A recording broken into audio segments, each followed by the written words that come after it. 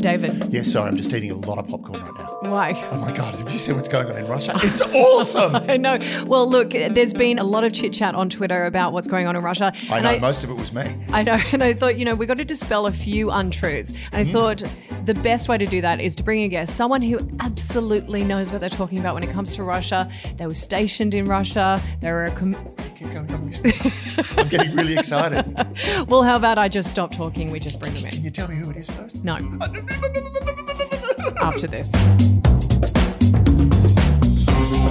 You're listening to I Spied, the military mutiny of Australian intelligence. That's it. I'm driving to Canberra. I'm not happy with the way things are being run. Okay. I'm not happy with the way the film industry is being run. Okay. I'm not happy. I'm just not happy. I'm not happy because I got to drive to Canberra. It's a bit far. It's not the distance, it's Canberra. Yeah.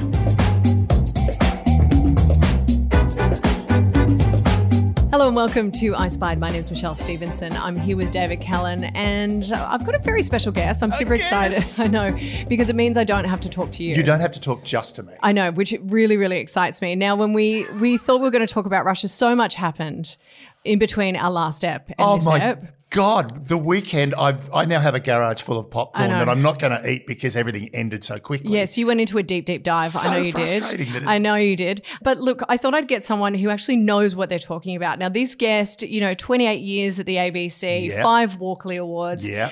And, was even stationed in Russia during the fall of communism. Monica Attard. And she's just going to slum it with us. Thanks for joining us, Monica. Oh, I'm not slumming it at all. How are you guys? We are good. And we're so happy to have you here because it saves me trying to dispel whatever rubbish that my partner would have thrown at me. Oh, my God. This relationship is going from bad to worse. It's been 3 years. It's toxic at this point. Yeah, it is. It's terrible. We're going through, wait till it gets to 7 years. That's when it gets really ugly. Anyway, Monica, so, a bit happened. So why don't we talk about that? So essentially, last Friday, yeah, Prigozhin, the head of the Wagner Group, decided that he was going to pay a visit on Moscow to sort out the mess that was going on in the Department of Defence. Namely, he wanted to get rid of Shugoi, the defence minister. And that name, honestly, the first time I heard it, I thought, Gwyneth Paltrow's released a new milk additive. And also Gerasimov, who is basically the leader of the armed forces and also running the war in Ukraine. Now, Prigozhin, not at all happy with the way the boys are running the war at the moment, so decided to put 8,000 troops together and drive on up from Rostov-on-Don to Moscow to sort it out. Now, I'm going to bring Monica in here because there was a lot of chatter, particularly on Twitter, about what was actually going on and whether there was some truth in what was happening because, we all know that stuff that comes out of Russia comes with a grain of salt. Could be a bit of a lie. So, Monica, why don't you give us your take on what you think was going on? Because I did kind of catch you jumping into other people's Twitter follows and just kind of correcting what they were saying. Yeah, there was so much misinformation. Yes. It was absolutely wild.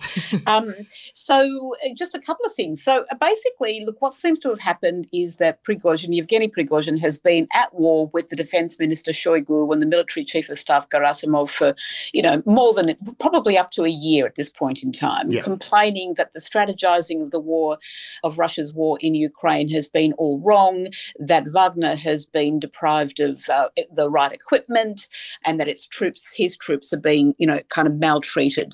And it all came to a head about a month ago when the Ministry of Defence announced that from the 1st of July, all of Wagner's troops would come under the remit of the Ministry of Defence. In other words, they were being absorbed. Yeah. Now, having said this, you've got to remember that they were already being paid by the Military of Defence. It's not like, it wasn't that, but it was a matter of who would direct them.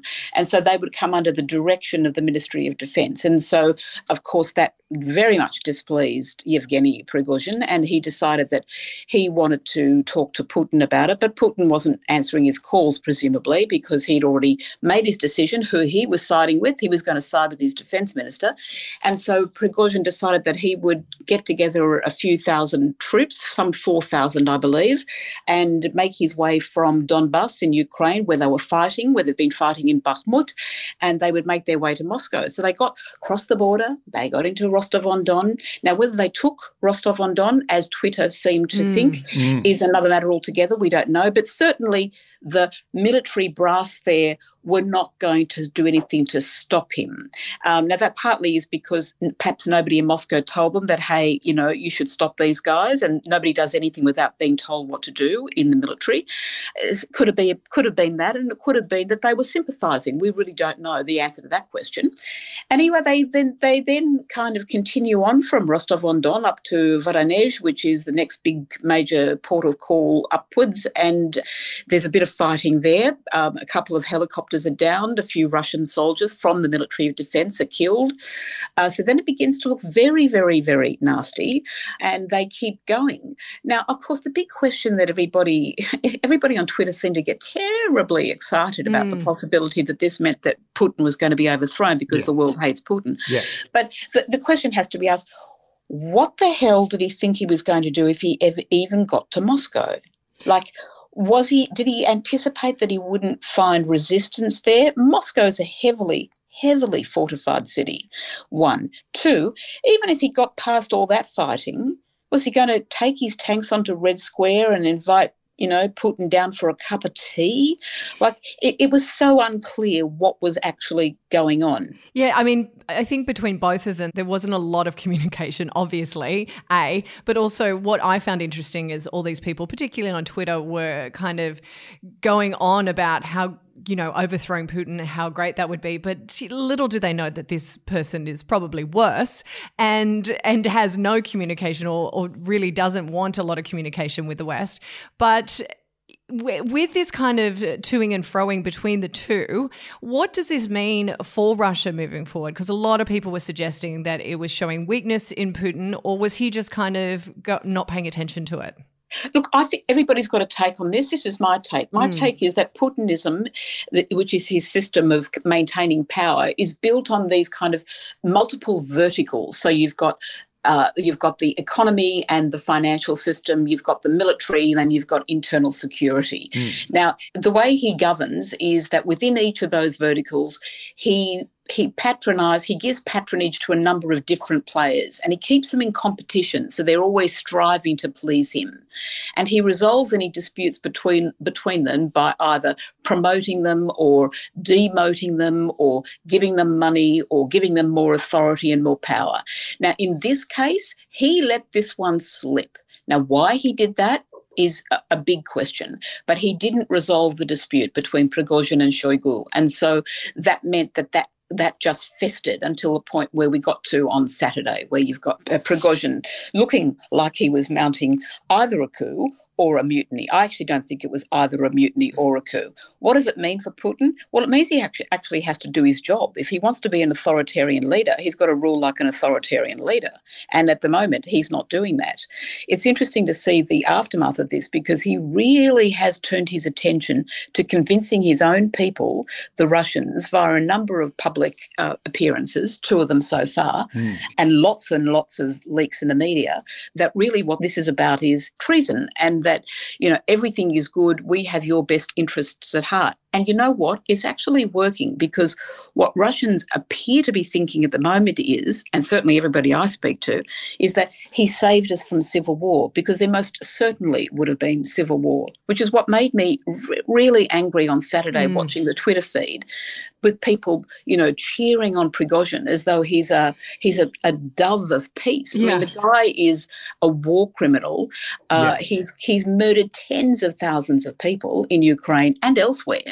He's not a nice guy. And I believe he's in the top 10 most wanted list for the FBI. So that sort of indicates the kind of person he is. The other thing that I find interesting about this is, yes, we were all cheering him on. There's those lovely shots of people taking selfies with him on his way from Rostov-on-Don up to Moscow. But the interesting thing I think about it, and one thing that was brought up by a lot of people, was the fact that Putin actually stayed out of it because Putin didn't want to lower himself into that the argument between the two. That's between Shugoi and between Prigozhin. And that's why you had Lukashenko in Belarus basically coming up with a deal to get Prigozhin to stand down. And I'm just wondering, in a sense, people have said it's weakened Putin, but another thing that has come out, another theory that's been floating around, is the fact that it was a great chance for Putin to actually clear the gunnels and see who he can trust and who he can't trust in his own military. There is a little bit of that, and of course the United States has released some intelligence yesterday, which was pasted all over the front page of the New York Times, which claimed that one of the most senior, Surovikin, one of the most senior generals in the Russian military, was actually aware of what Prigozhin had intended to do and was supportive of it, and worse still, had instructed the Russian military of defence personnel all the way up to where he got 200 kilometres out of Moscow to actually wave him through. Now, that to me just sounds like classic American disinformation. I don't believe that for a minute. I think the reason that Putin didn't, I think it's wrong to say that he wasn't directly involved in the negotiations. I think that he probably was the person who said, send those helicopters in and blast him out of the place, dig up the highway, make sure he doesn't get very far. And I think that Lukashenko, the Belarusian president, saw an opportunity here to make himself look as though he and his country, Belarus, are not kind of vassals of Russia, and he made the call. He saw, I think, that if they had in fact managed to kill Prigozhin, that would have been really bad, because Prigozhin, no matter, people in Russia see Prigozhin as a war criminal, and they certainly don't like the war very much, but they also understand and identify with some of his criticisms. When he talks about corruption in Russia, every Russian is going, yep, that's a problem. Yeah. That's a problem. So he has a degree of sympathy as a kind of straight talker and somebody who calls it the way it is. And I think if Putin had killed him, that would have been a really, really bad scenario for Russia. And I think Lukashenko identified that and thought, I'm going to stop that. And he did. He did stop it. Well, there was that. The interesting thing that came out of Putin was the first public appearance he made during the actual mutiny was he was saying this is treachery and everyone will be punished. Yeah. And then there was that very tight turnaround. It was 24 hours and suddenly investigation is over. The FSB investigation into criminality is gone. And he said, I think in that first speech, he said, if you were consciously involved in this mutiny, you will be punished. You will be treated as a criminal. And then within 24 hours, it's flipped. No, all charges dropped, nothing wrong. And you can either go home, you can join the army, or you can go to Belarus with Prigozhin. Now, the interesting thing about that was, as you said, they were already absorbing the Wagner Group. And I think Prigozhin also realised that his days were probably numbered as a warlord. He was going to lose his standing army and it was going to be absorbed. And suddenly he's going to be standing there without an army behind him. So I think there was that idea, perhaps for him, he was covering his own arse. And he got a deal where he winds up in a hotel in Belarus that has windows that don't open because he doesn't want to be standing next to a window anytime soon. Well, that's what I was going to say. When it comes to Putin, he plays a long game. He may forgive, kind of, but he won't forget. He's not going to forget. What do you think the outcome long term could be? Well, okay, so you've raised so many issues there, David. It's really interesting. Look, first of all, I don't think that Prigozhin will be alive for that much longer. I mean, I think it's fair to say that, there might be some accident, something will happen within 3 to 6 months. It won't be next week. It won't be tomorrow. That's not the way Putin rolls. No. So he will, and he never ever forgives Michelle. I mean, he neither forgives nor forget. The wrong word. Forgive was the wrong word, but I know he kind of is like, you can have a few months. He what really, really motivates hatred in Putin is treason. Yeah, treachery. He is really a patriot and a nationalist. There is nothing more important to him than the Russian state and the preservation of the Russian state. And of course, that has tripped him into kind of delusional thinking on one level that the Russian state is under attack from all these different sources.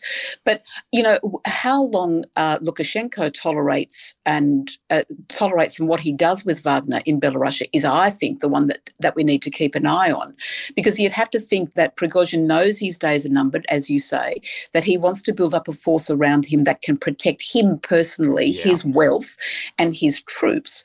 And so he may want to kind of co-opt elements of the Belarusian military in order to help him do that, and indeed co-opt Lukashenko. Now, Lukashenko won't do that because Belarus is kept alive on Russian money. Without Russian money, if the Kremlin were to turn the tap off for Belarus, its economy would absolutely collapse. So there's a lot of moving parts in this at the moment. I mean, why he did it, why Lukashenko did it, beyond the kind of very, very short-term thinking of, geez, this makes me look good in the international community, I staved off a civil war in a nuclear-armed state, is, anyone's guess. But he will be keeping a very, very close eye on what Prigozhin is doing, and whether or not he kind of hops into bed with him, metaphorically speaking, and allows him a degree of leeway, or whether he says, no, you sit there and just read Pravda all day, every day, because you're not going to be doing anything, is anybody's guess. I mean, one of the interesting things that's also come out is a lot of people have said that this is just a feint, that it was a big feint to get the Wagner Group into Belarus so they can make a beeline for Kiev, or Kyiv, as we're meant to pronounce it. Now, the thing I find interesting about that is just got to be the dumbest way to actually have a feint. If you're going to move troops, you don't want to do it in such a very obviously bad way. But I mean, looking at Ukraine, what impact is that going to have, do you think, on the actual combat that's going on there now? Look, so I think the thing that we need to remember is that the way in which the military defence was actually using Wagner was kind of as a bit of a rump force. It was there to go in and be super brutal, wipe up problems, clear problems, get them off the slate, which is exactly what they did in Bakhmut for 7 months. And they lost tens of thousands of soldiers. I mean, Wagner started out with about 40,000 soldiers, and best estimates at the moment are between 10 and 15 that they've got left. So they've lost a lot of troops. I think that really it's been a moral win for the Ukrainians, as in it might have made them feel really good for a little bit. I think that the proof will be in whether or not Putin does something really, really, really radical and drastic and awful in the next 2 to 3 weeks. Certainly what happened did not stop the fighting. There were massive attacks on major cities across Ukraine on Sunday, on Monday. More people died on Monday than we've seen in the last month altogether, as a whole. So it's not like the Russians are taking their foot off the pedal. They're not going to do that. But it depends on whether or not he can come up with some new military strategy or some device that can actually make an impact in the next few weeks. That's what I think the Ukrainians will be looking out for as well. I mean, the Ukrainians are talking, publicly about how the Russian military now is in disarray now. Well, I think you've got to look at the evidence for that, and I'm not seeing very much evidence for that. Firstly, Russian troops in Ukraine would not have had access to much information about what was going on. No, exactly. So the impact on their morale would be quite low, I would have thought. And, their morale was already pretty low in any event. I mean, it's not like they want to be there. They don't really want to be there. So, I think the impact on actual fighting is probably minimal, and what happens with strategy in the next 2 to 3 weeks is what we really need to keep an eye on. Yeah, so what do you think the end game is here? I mean, you've covered Russia extensively, even living there. What do you suppose the end game is for Russia? I mean, we've talked about for years now, well, ever since Ukraine particularly, Putin's kind of what we suppose is his headspace with a lot of this. But what do you think it is that is driving him to continue? He really, really, really believes a few things. One, he believes that Russia was dudded by NATO when the Soviet Union collapsed, and that in the years since that it's been, gobbling up nations that Russia would have considered to be quite legitimately within its sphere of influence. And so that was a breach of trust, and that means that they're not to be trusted, and that what NATO is all about, driven by Washington, that what they're all about is weakening Russia and making sure that it never rises again. Now, people will debate that one till the cows come home. I personally have a huge amount of sympathy for that argument. I can't see the reason for NATO even existing in a post-Soviet environment, but, there are people who would argue with me on that one and have. So that's one of his core beliefs. His second core belief, which is way more dubious, is that Ukraine does not have a right to exist as a sovereign state. Yeah. Now, that's a ridiculous argument. Ukraine had been sovereign for 31 years before 2022, February 24th, 2022, when Russia decided to illegally and brutally invade it. Not an invasion, special military operation. A special military operation. So that's a ridiculous argument, but that's what he truly believes. And, there is a kind of degree of patronising attitude in Russia amongst the population towards Ukrainians. Yeah. They call them the khokhol, they have an attitude towards them as though Ukrainians are little Russians. They're not real Russians. And so, and the other thing to remember, of course, is that there's barely a Russian family that doesn't have Ukrainian roots and barely a Ukrainian family that doesn't have Russian roots. So they're very, very much intertwined. So whilst there is this patronising attitude towards them, there's also a massive degree of identification and sympathy with Ukrainians because they are family. And so I think that's why nobody, first of all, believed that he would ever invade Ukraine. And having invaded Ukraine, the younger generation will go, well, we don't want any part of this. This is not what we want to do. We don't want to fight our Ukrainian brothers because they are our family. So it has been a really, really, really complex thing. And when Russians hear Putin denigrating Ukrainians as lesser human beings, which he has done on several occasions, when they hear his propagandistic mouthpieces calling for all Ukrainians to be killed and, Ukrainian children to become Russians, that really, really rankles. But they're his core beliefs, and that's what's driving him. So, Michelle, when you ask what's his end game, his end game is to have Ukraine kind of fold voluntarily back into Russia, like it was in the Soviet era. So it becomes a kind of a republic of Russia, and that the West understands that it's a no-go place for any NATO or EU behaviour. So obviously that is his endgame, but I mean, how does he get there? We have seen that the Ukrainians are not giving up, and I don't suppose he expected that Western countries would be as supportive in militarily and, also through their rhetoric and having, foreign visiting prime ministers and presidents. So was that a surprise to him, do you suppose? And how does he get out of this, if not by just continuing through with the bloody war?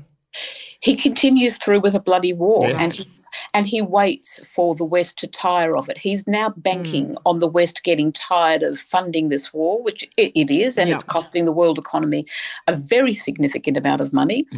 But it's also costing their economy a lot as well. Yeah, the Russian economy has been remarkably resilient. Really? Yes. It has been remarkably resilient. Definitely. They've lost their energy. I mean, they've lost the energy exports to Europe, but India has kind of picked up the slack, and I think you'll find China has as well. So a lot of what they were selling has moved. They've just shifted markets. Yeah. They've shifted markets. I mean, I think the biggest danger for Russia economically is that it does become a kind of economic vassal of China. Yeah. But if that one sorts itself out, which it may or may not do, then really you'd look at the Russian economy and think, wow, I mean, given the scale of the sanctions, that it's extraordinary that they've managed to do as well as they have. Although you have to take into account the way they fiddle with the figures, so we don't really have a total view on what the result has been. But in terms of the way people live, when I speak to people in Moscow, everything is working as normal. Inflation has decreased a little bit, so the prices that they were paying, at the beginning of the war, that's all settled down. Yes, the ruble dropped in value as a result of last weekend's behaviour, but prior to that it was relatively stable and back at normal levels. Restaurants are open, cafes are open, people are going to work.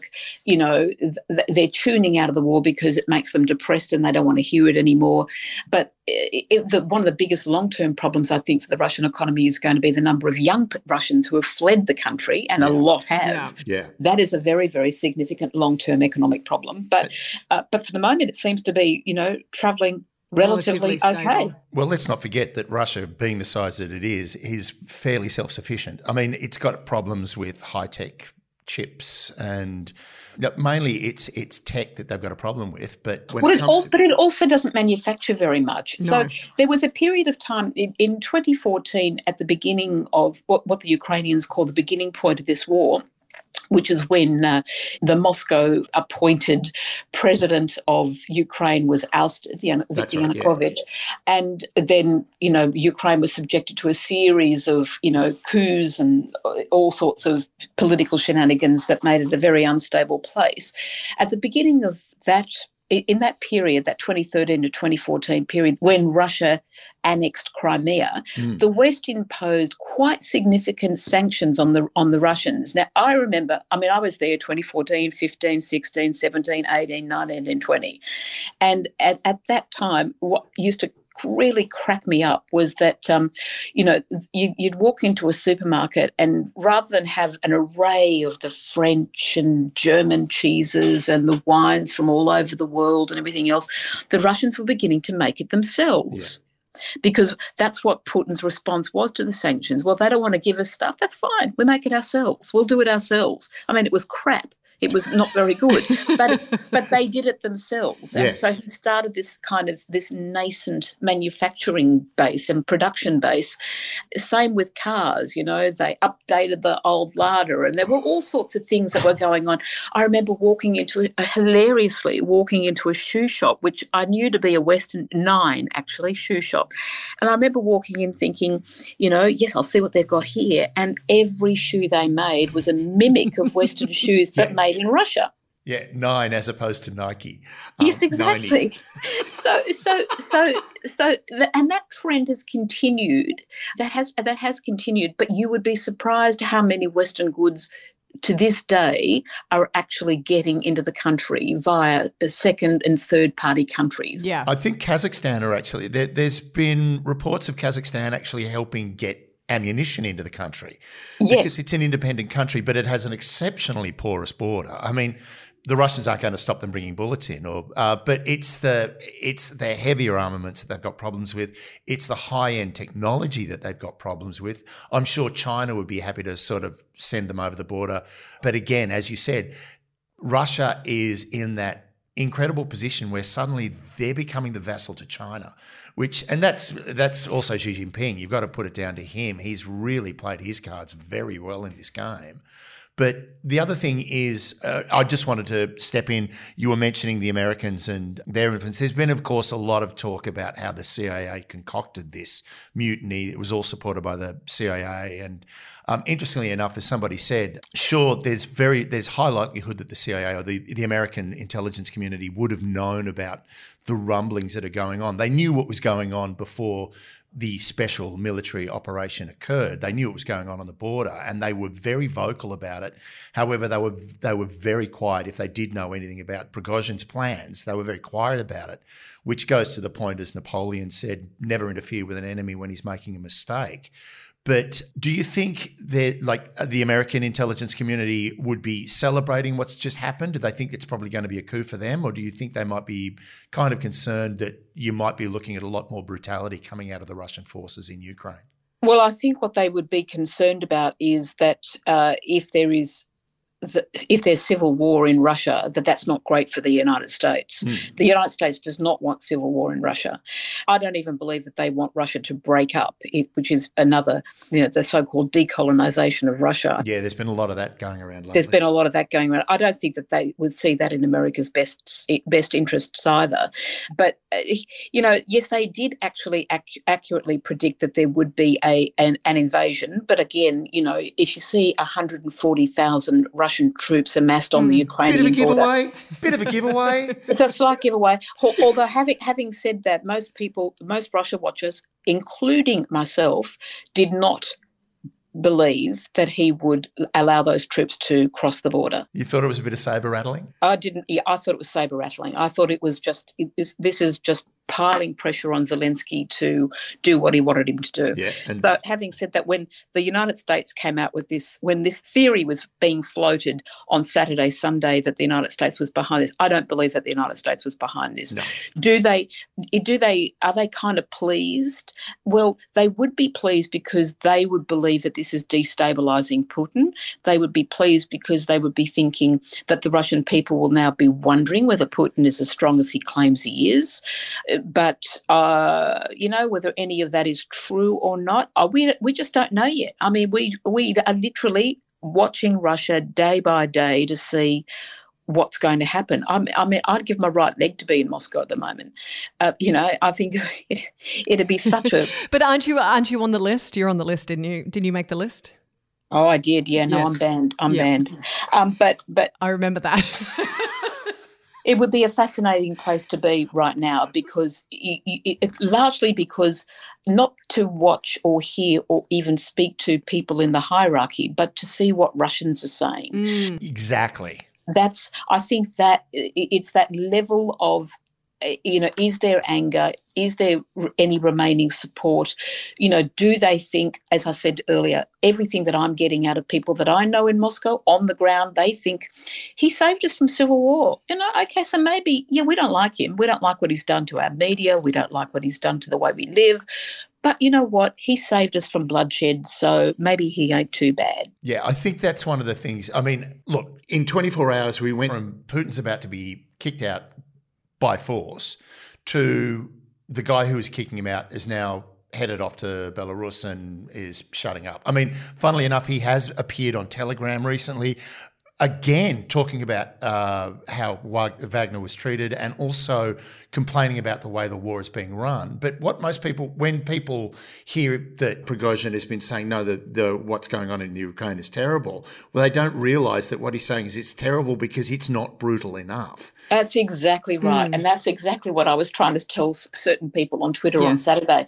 No, he's not a dove of peace. The guy has been complaining about the war in Ukraine because he thinks it's not brutal enough. Yeah.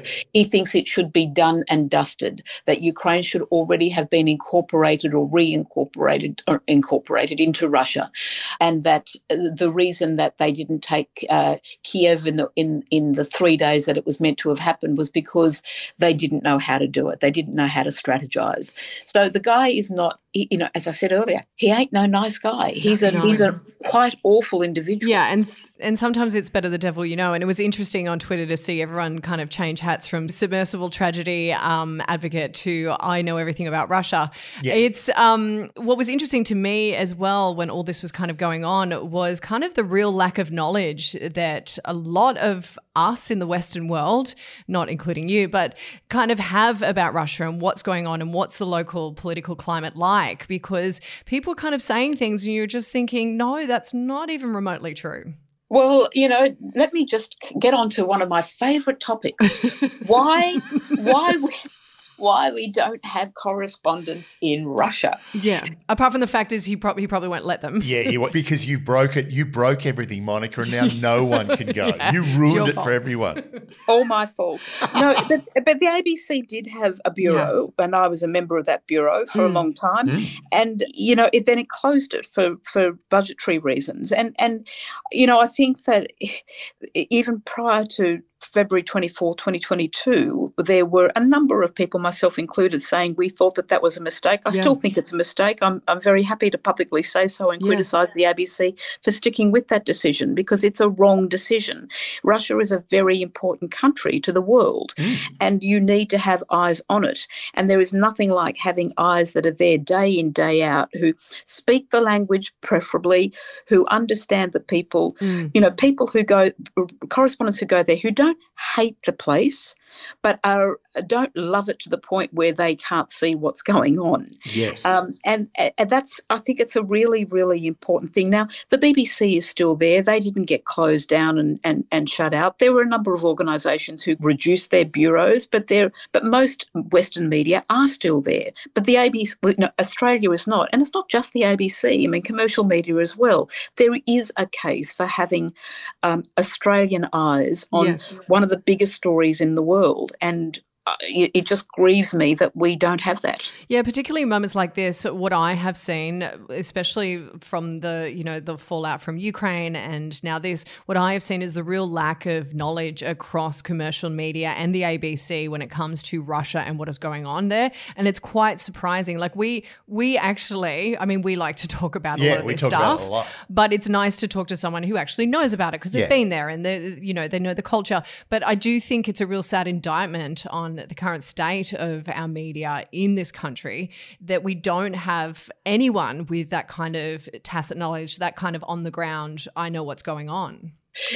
Yes, on the ground. I mean, there are a number of very, very good minds that think about Russia. Yes. A lot of them have been, my colleagues, my former colleagues at the ABC, who do know what they're talking about. Yes, absolutely. But none of us have been there recently because the bureau has been closed, and that's the pity. I mean, we just need to have Australian eyes on the ground. Otherwise, what happens is that you are subject to the same level of American propaganda as everybody. And that's a real pity. And look, in the same token, it's the same in the intelligence community. We need to have people on the ground in Moscow or any target country. We need to have people on the ground simply because despite the fact that cyber is a really big thing and high-tech drone work, all that's, the electronic intelligence is a very important part of it.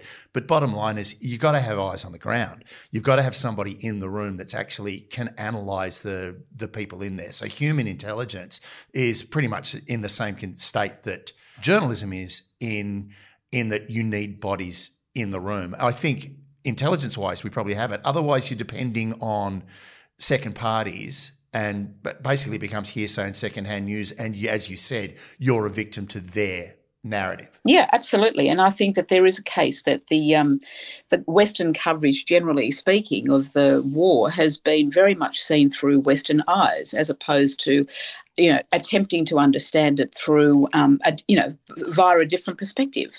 And you do tend to get information that is, that suits a particular party. Yeah. Whereas what you want is the truth. Yes. Now, I know I'm conscious of time and I know you probably need to, you're a busy woman, but before we wrap it up, I did want to touch on, because we did promise our listeners that we talk about this, the Russian embassy business and the diplomat who would not leave. I've got to tell you, that guy that was living in the Demountable in Canberra, I've got to give it to him, all power to you to be out there during a cold snap, but also the trainers, the tracky dacks, the puffer jacket, the cigarette and the cup of coffee. Russian. But so on point for FSB, so on point for an intelligence officer. I just took one look at him and went, dude, you're made now. You're going to have to leave the country as soon as they lose this piece of land. Yeah. Look, I mean, I think that story was just made for television, wasn't it? I mean, and he was parading outside that little tin shed that he was living in, and he really does deserve an Order of Lenin for having, put up with 5 very, very cold Canberra nights. Then again, he's Russian. He should be used to it. Well, who knows? But he still would have been bloody cold. Oh, That's all I can say. Now, I just wanted to ask on that. I mean, when they say it was an intelligence security risk, considering you've got the Chinese embassy pretty much right next door to that block of land, how good an argument is that truly? And as opposed to it just being the Australian government going, no, you're on the outer and we want that piece of land back. Well, I think it's a bit of both, really. I mean, I think it's a bit of all of that. I don't think it's one or the other. I can understand why, at the time that they got hold of that land, they got the lease on that land, relations between Australia and Russia were in a very, very different place. Things change. Life happens, wars break out, and suddenly the relationship is no longer what it was. And so, in that sense, I totally understand why the Australian government took the decision that it did. I mean, in amongst all of that is another phenomenon that I think is less comfortable to live with, and that is that anything Russian is bad. I agree. But in this sense, the sense of the embassy being there and the security risk that it poses, I totally accept that would have been a security risk. Yeah, it's the whole idea of anything Russian is bad. We kind of saw it too, the previous government with China, thinking anything Chinese related was bad, and they weren't afraid of putting that opinion forward, and that really hurt a lot of our trade because of it. I do think we need to be cautious when we speak about these countries. Oh, God, yeah. Totally. Yeah. We could be in an adversarial relationship with them at the moment. But, I mean, the interesting thing is we were in an extremely cold relationship with China during the last government. Now that's being thawed. The trade problems are being, the embargoes are being eased, all that sort of thing. With Russia, look, at the moment, they're on the outer, but there's nothing to say that in 2-3 years we welcome them back. Guys, we like vodka. Yeah, enjoy. Well, let's see. Who knows? Exactly. Yeah. Thank you so much for all your time. Your insights are amazing. It's brilliant. Lovely to have you on board, Monica. Thank you very, very much, and a pleasure to speak to you both. Yes. Have a great day. So there you have it. Wow. I know. Look, I'll be honest with you. I'm a real fanboy. Yeah, but also that was the longest period of time I've heard you not speak. It was really nice. Look, it was really nice to sit there, shut up and go, you just keep talking. Yeah. It's like, amazing. Not to mention she knows how to pronounce everything to a T. Like, the reason why I just let everyone else talk about Russia is I just can't be bothered. You can't do the voice. No, the voice. You can't do the words. Can't do the words. No, look, that was great. I really enjoyed that. And really good insights because the one thing that she's got is time on the ground. Yeah. And without that experience, without actually, as she said, drinking terrible Russian wine and eating terrible Russian cheese, you really can't get an insight as to what's going on in the Russian mindset. No, and I do think, she made up some very valuable points when it comes to not having any kind of media there to kind of be on the ground and see what's going on. And I do see that as an issue myself from how we portray Russia here. I think you and I Spied, have to set up a Moscow bureau. I'm in. You and I in Moscow. I don't think they'll have me, to be honest. I'm going to drink so much vodka. You already are. Good point.